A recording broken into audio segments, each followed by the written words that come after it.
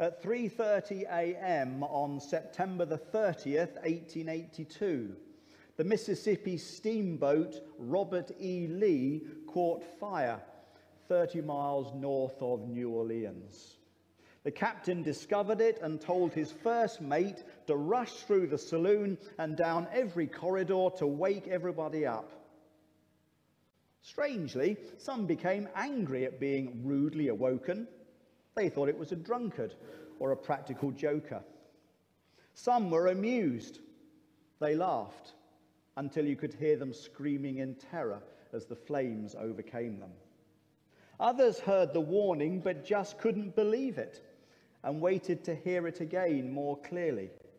But as the young man ran down the corridor, his message was harder to hear. In another few minutes, they too were swept down into a frightful death. But there were some who heard the warning and believed it to be true. They woke from sleep and made their escape to safety. And this is the way the world treats the warnings of God. Some become angry with the straight gospel. Others are amused. It's entertaining. Then there are those who hear the gospel, and then they gradually cease to hear as they wait for a convenient season to set things straight with God.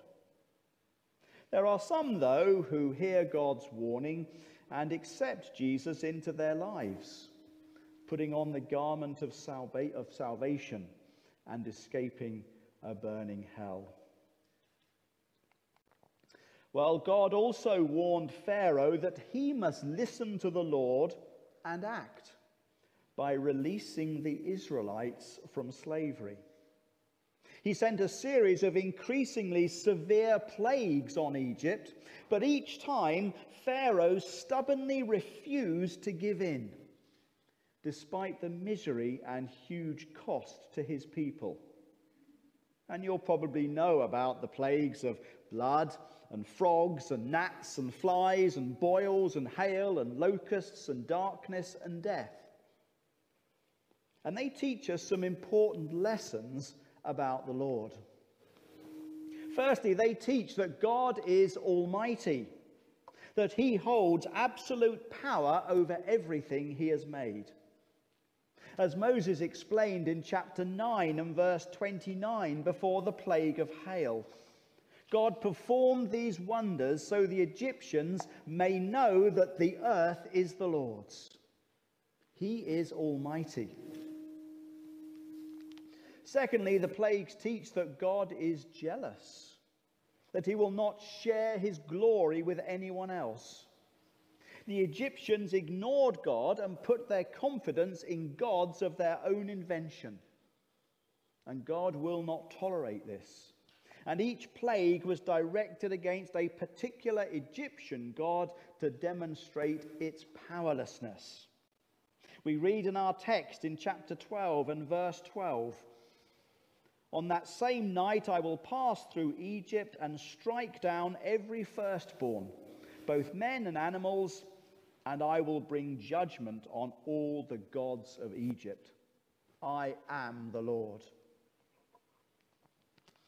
Thirdly, the plagues teach that God is just, that in his righteousness he deals with people according to their sins. Pharaoh was a cruel and wicked despot.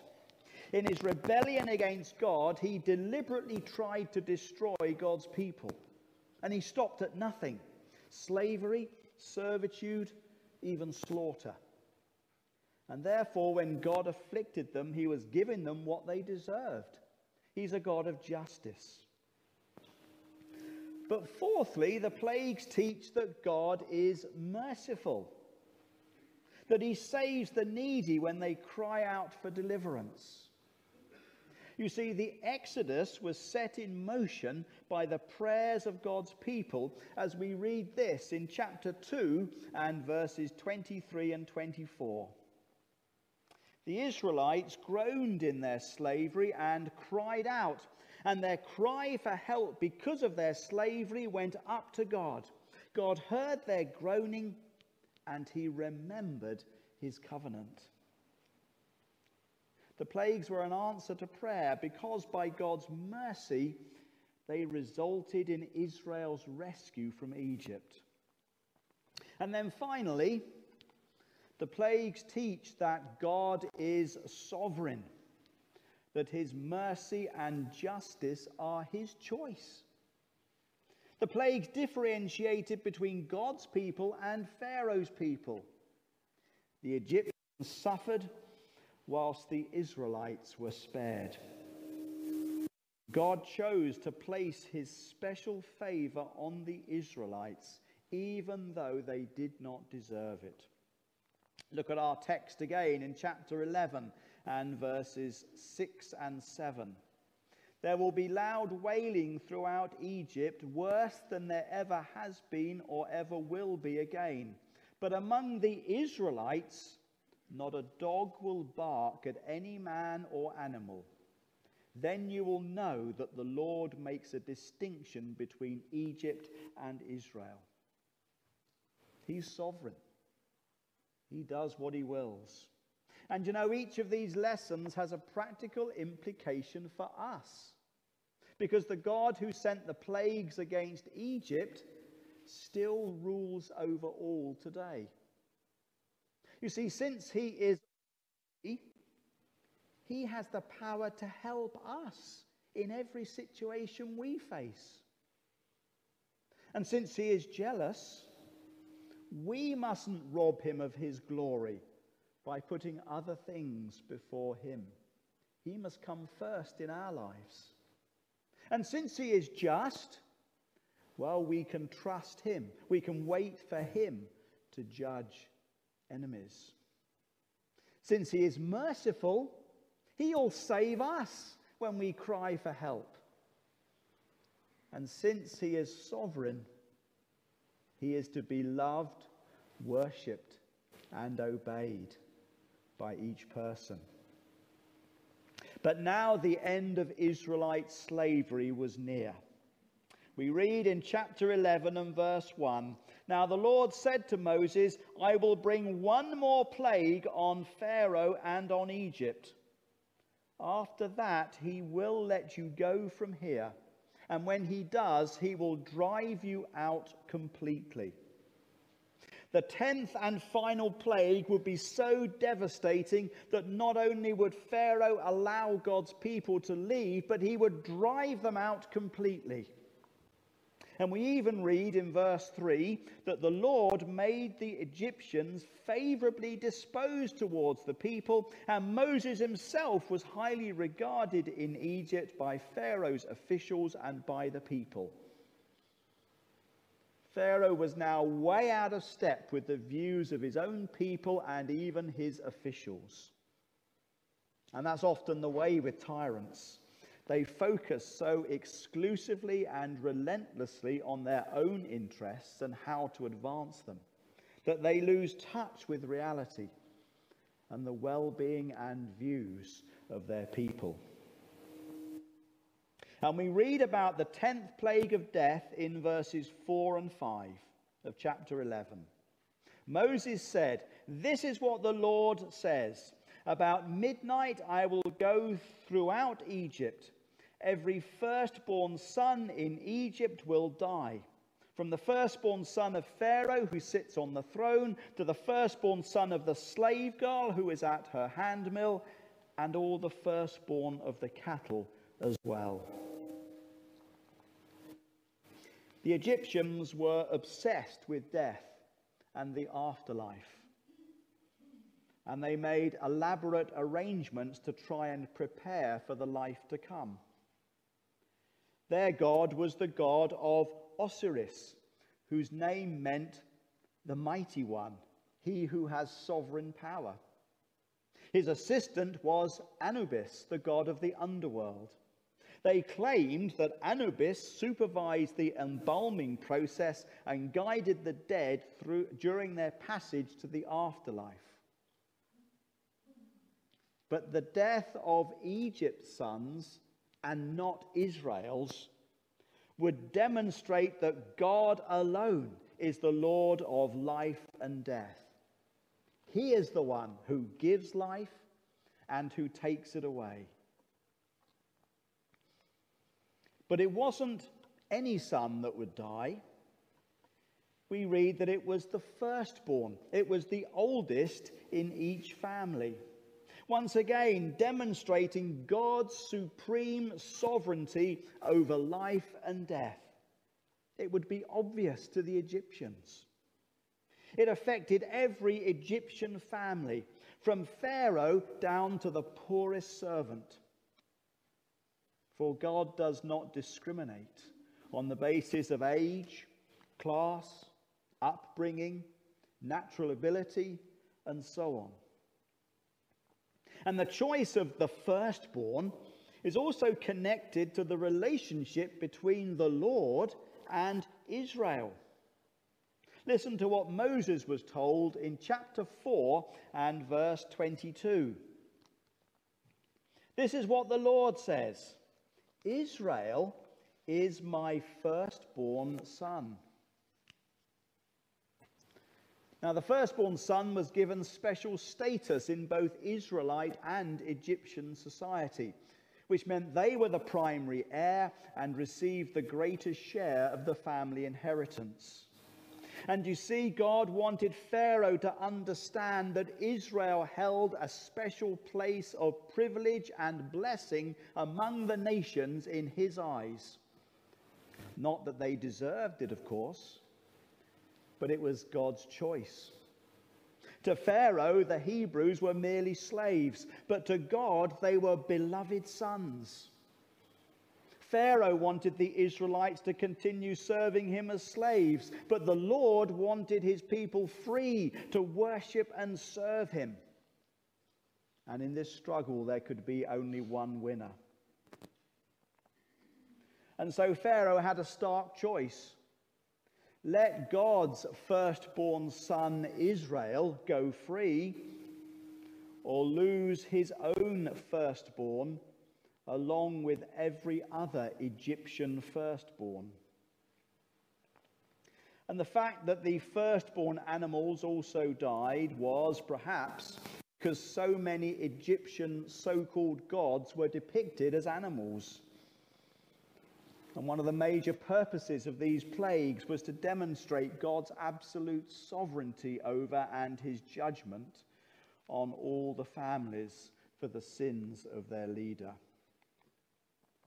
Nevertheless, all of Egypt was involved in enslaving and exploiting the Lord's firstborn, including their attempts to drown all the male Israelite babies in the River Nile. The nation was warned time and again to listen and obey the Lord as one plague followed another, just as God promised. But they didn't. But actually, God's justice runs much deeper than merely the fact that they ignored God's warnings. In fact, the firstborn sons deserved to die because they were by nature sinners. And in fact, that's exactly the same for all people everywhere. The Bible says in Romans, actually, that all have sinned and fall short of the glory of God.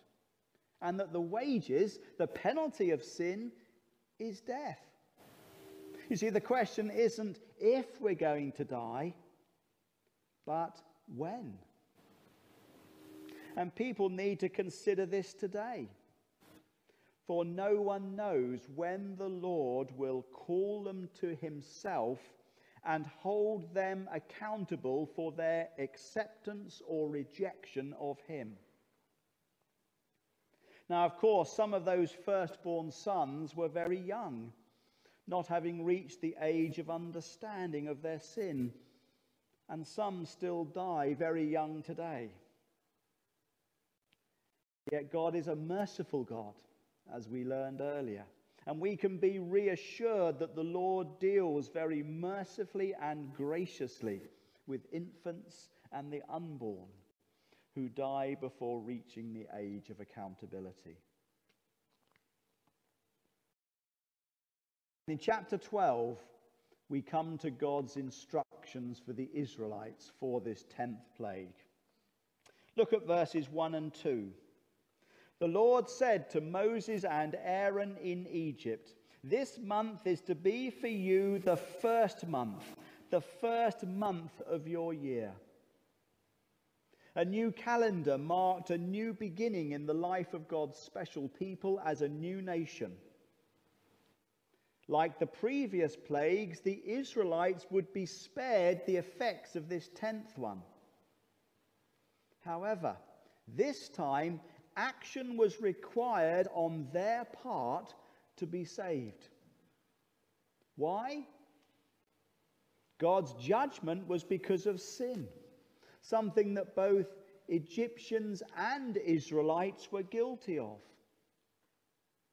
If an Israelite family ignored these instructions, they too would face God's wrath for sin, expressed in the death of the firstborn.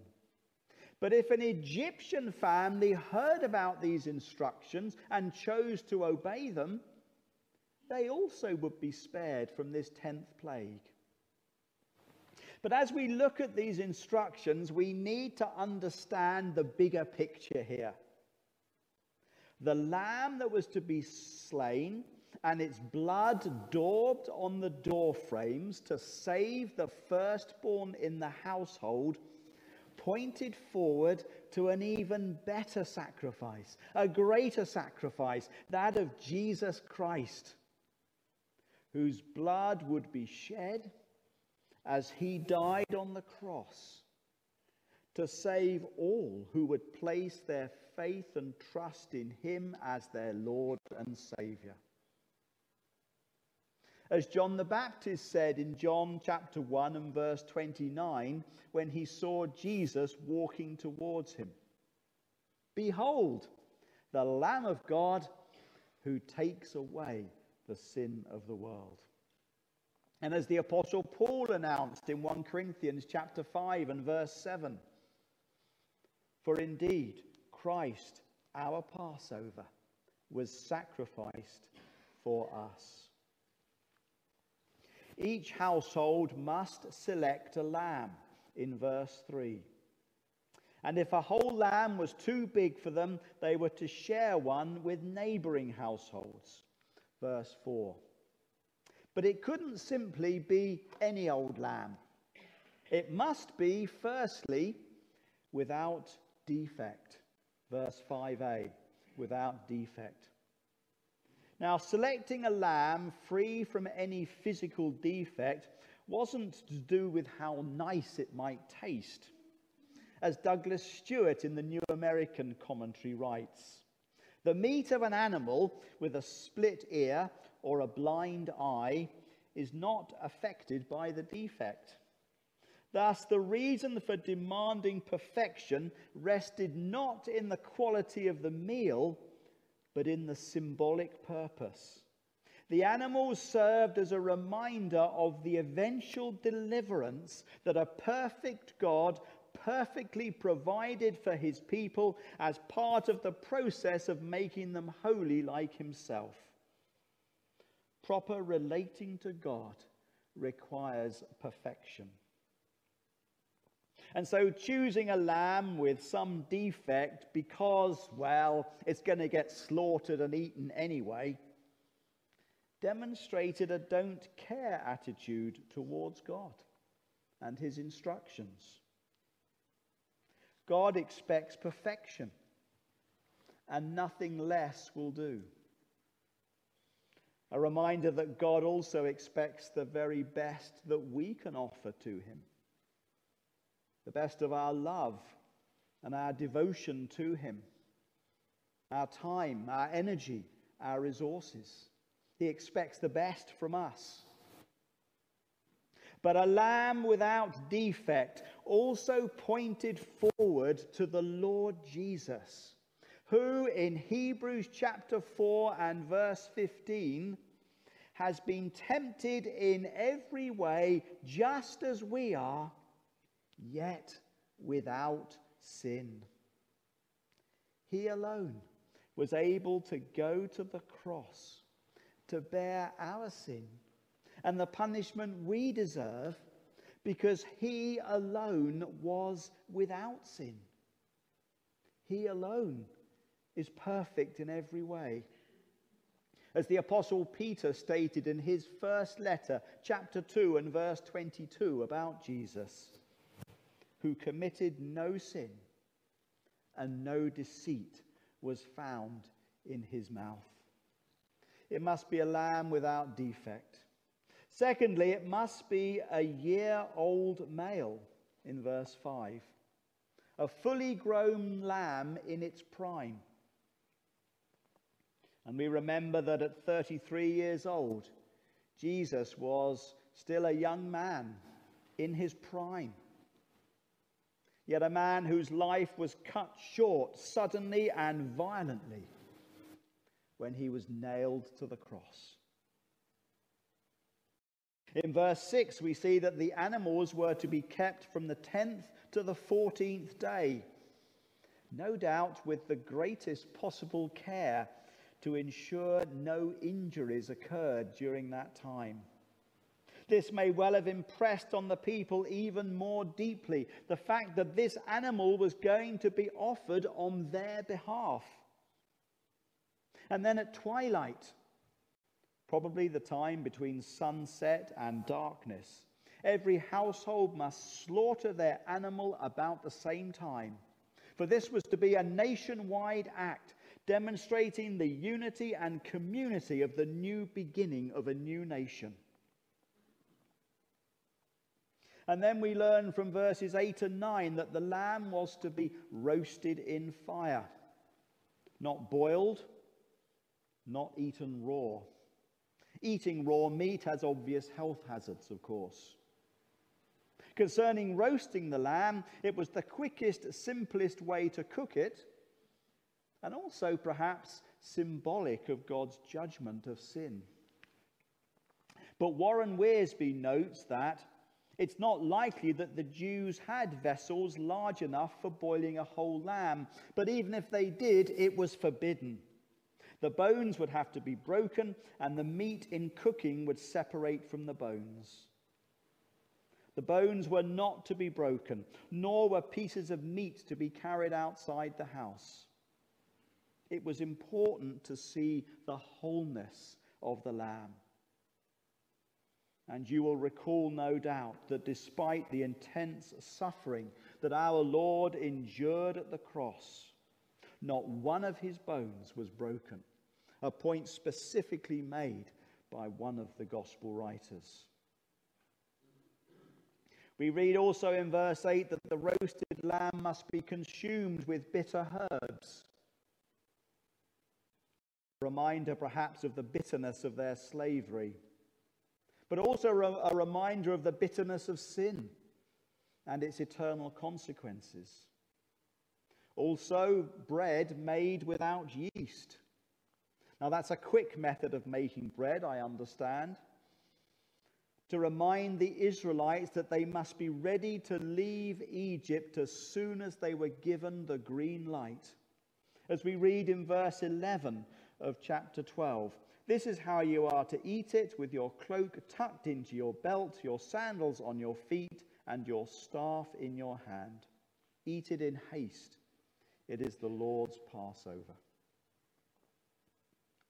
And then they were also told in verse 10, "Do not leave any of it till morning. If some is left till morning, you must burn it." Now, many Israelites might have been tempted to save some of the meat for the journey. But this would have violated the symbolic sense of the meal, indicating that those who saved the meat both distrusted that God would provide for them the next day as they left Egypt, and also that God's deliverance was an immediate, once-for-all rescue of his people. And that reminds us that Christ's once-only sacrifice is sufficient for all our sins. He offered himself once for the sins of many. And there's nothing more that we can do to gain salvation except trust him by faith. And then going back to verse 7 of chapter 12, we read this. Then they are to take some of the blood and put it on the sides and tops of the door frames of the houses where they eat the lambs. Now this act was absolutely key. For we read in verse 30, the blood will be a sign for you on the houses where you are, and when I see the blood, I will pass over you. No destructive plague will touch you when I strike Egypt.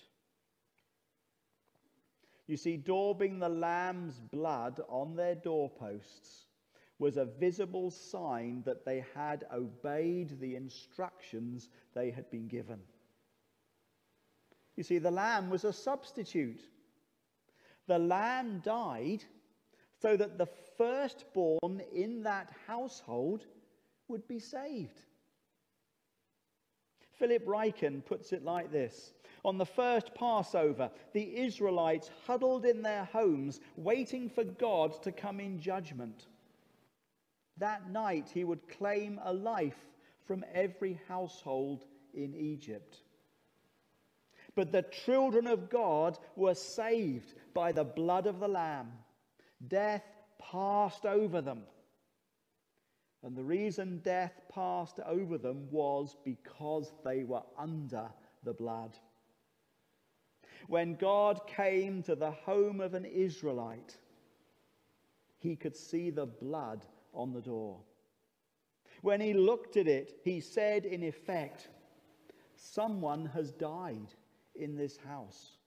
The penalty has been executed.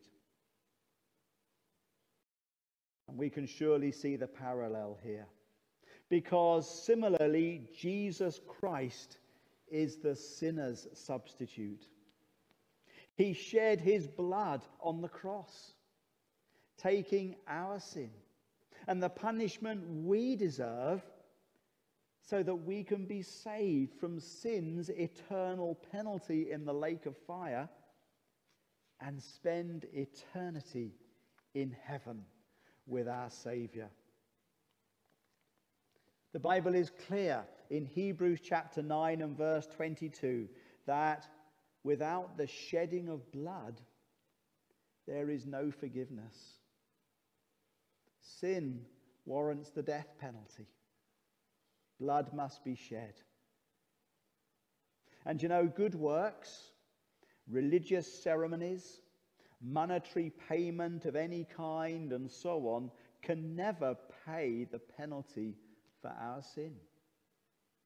The penalty is death. We read these words in 1 Peter chapter 1 and verses 18 and 19. 1 Peter 1, verses 18 and 19. For you know that it was not with perishable things such as silver or gold that you were redeemed from the empty way of life handed down to you from your forefathers, but with the precious blood of Christ, a lamb without blemish or defect.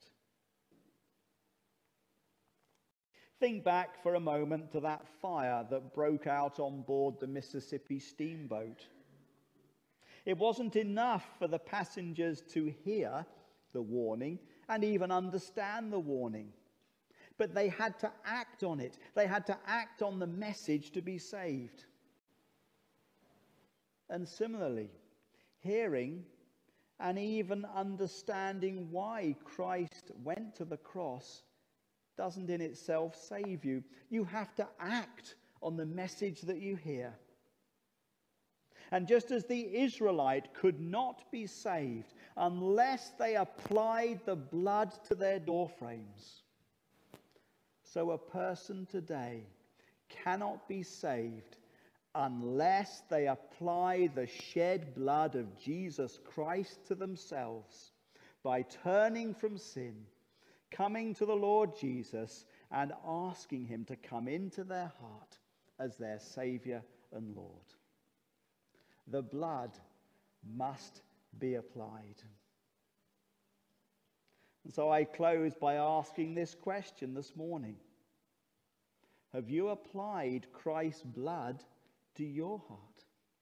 Have you put your faith and trust in him and in him alone for cleansing from sin? Now we're shortly going to remember and give thanks for Christ's sacrifice for us by sharing a simple meal together.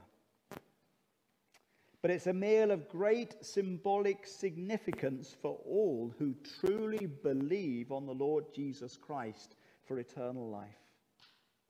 You see, our perfect Lamb of God suffered and died in our place. He's our substitute. He shed his blood so that we can be rescued from sin's eternal penalty. And that rescue only takes place as we place our faith and trust in him. And if you are trusting the Lord Jesus Christ as your Savior this morning, then you are welcome to share in this meal as we eat a little bread, which represents his suffering and dying body, and a little juice, which represents his blood that was shed for you and for me. Shall we close with a moment of prayer?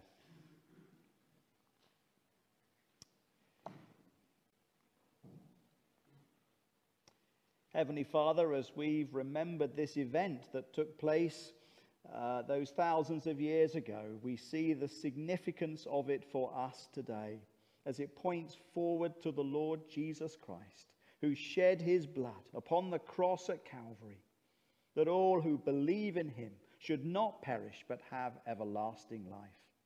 Father, we thank you that you did that. You were willing to sacrifice your Son so that we might have eternal life. We thank you for that. Lord, may we know in our hearts this morning the certainty that comes through trusting Christ for salvation. May we know that we have applied the blood in our hearts and then share in that time of fellowship and joy and thanksgiving. In Jesus' name, amen.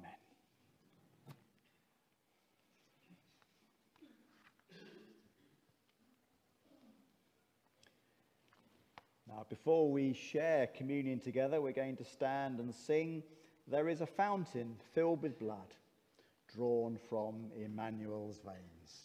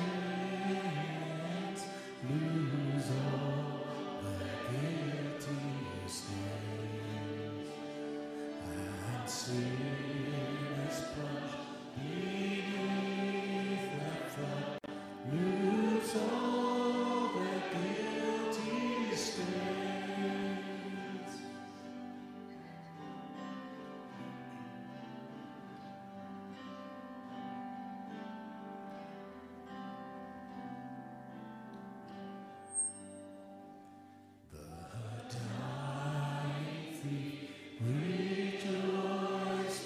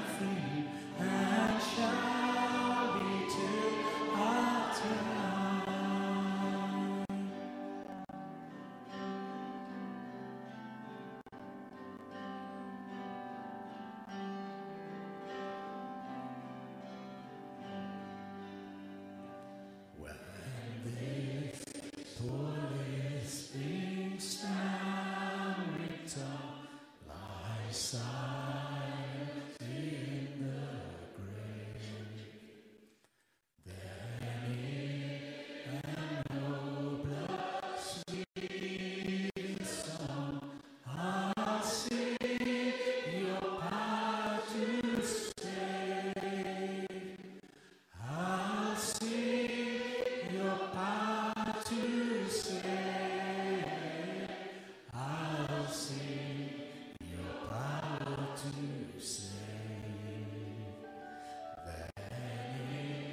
and oh, bless me, I see your power to save.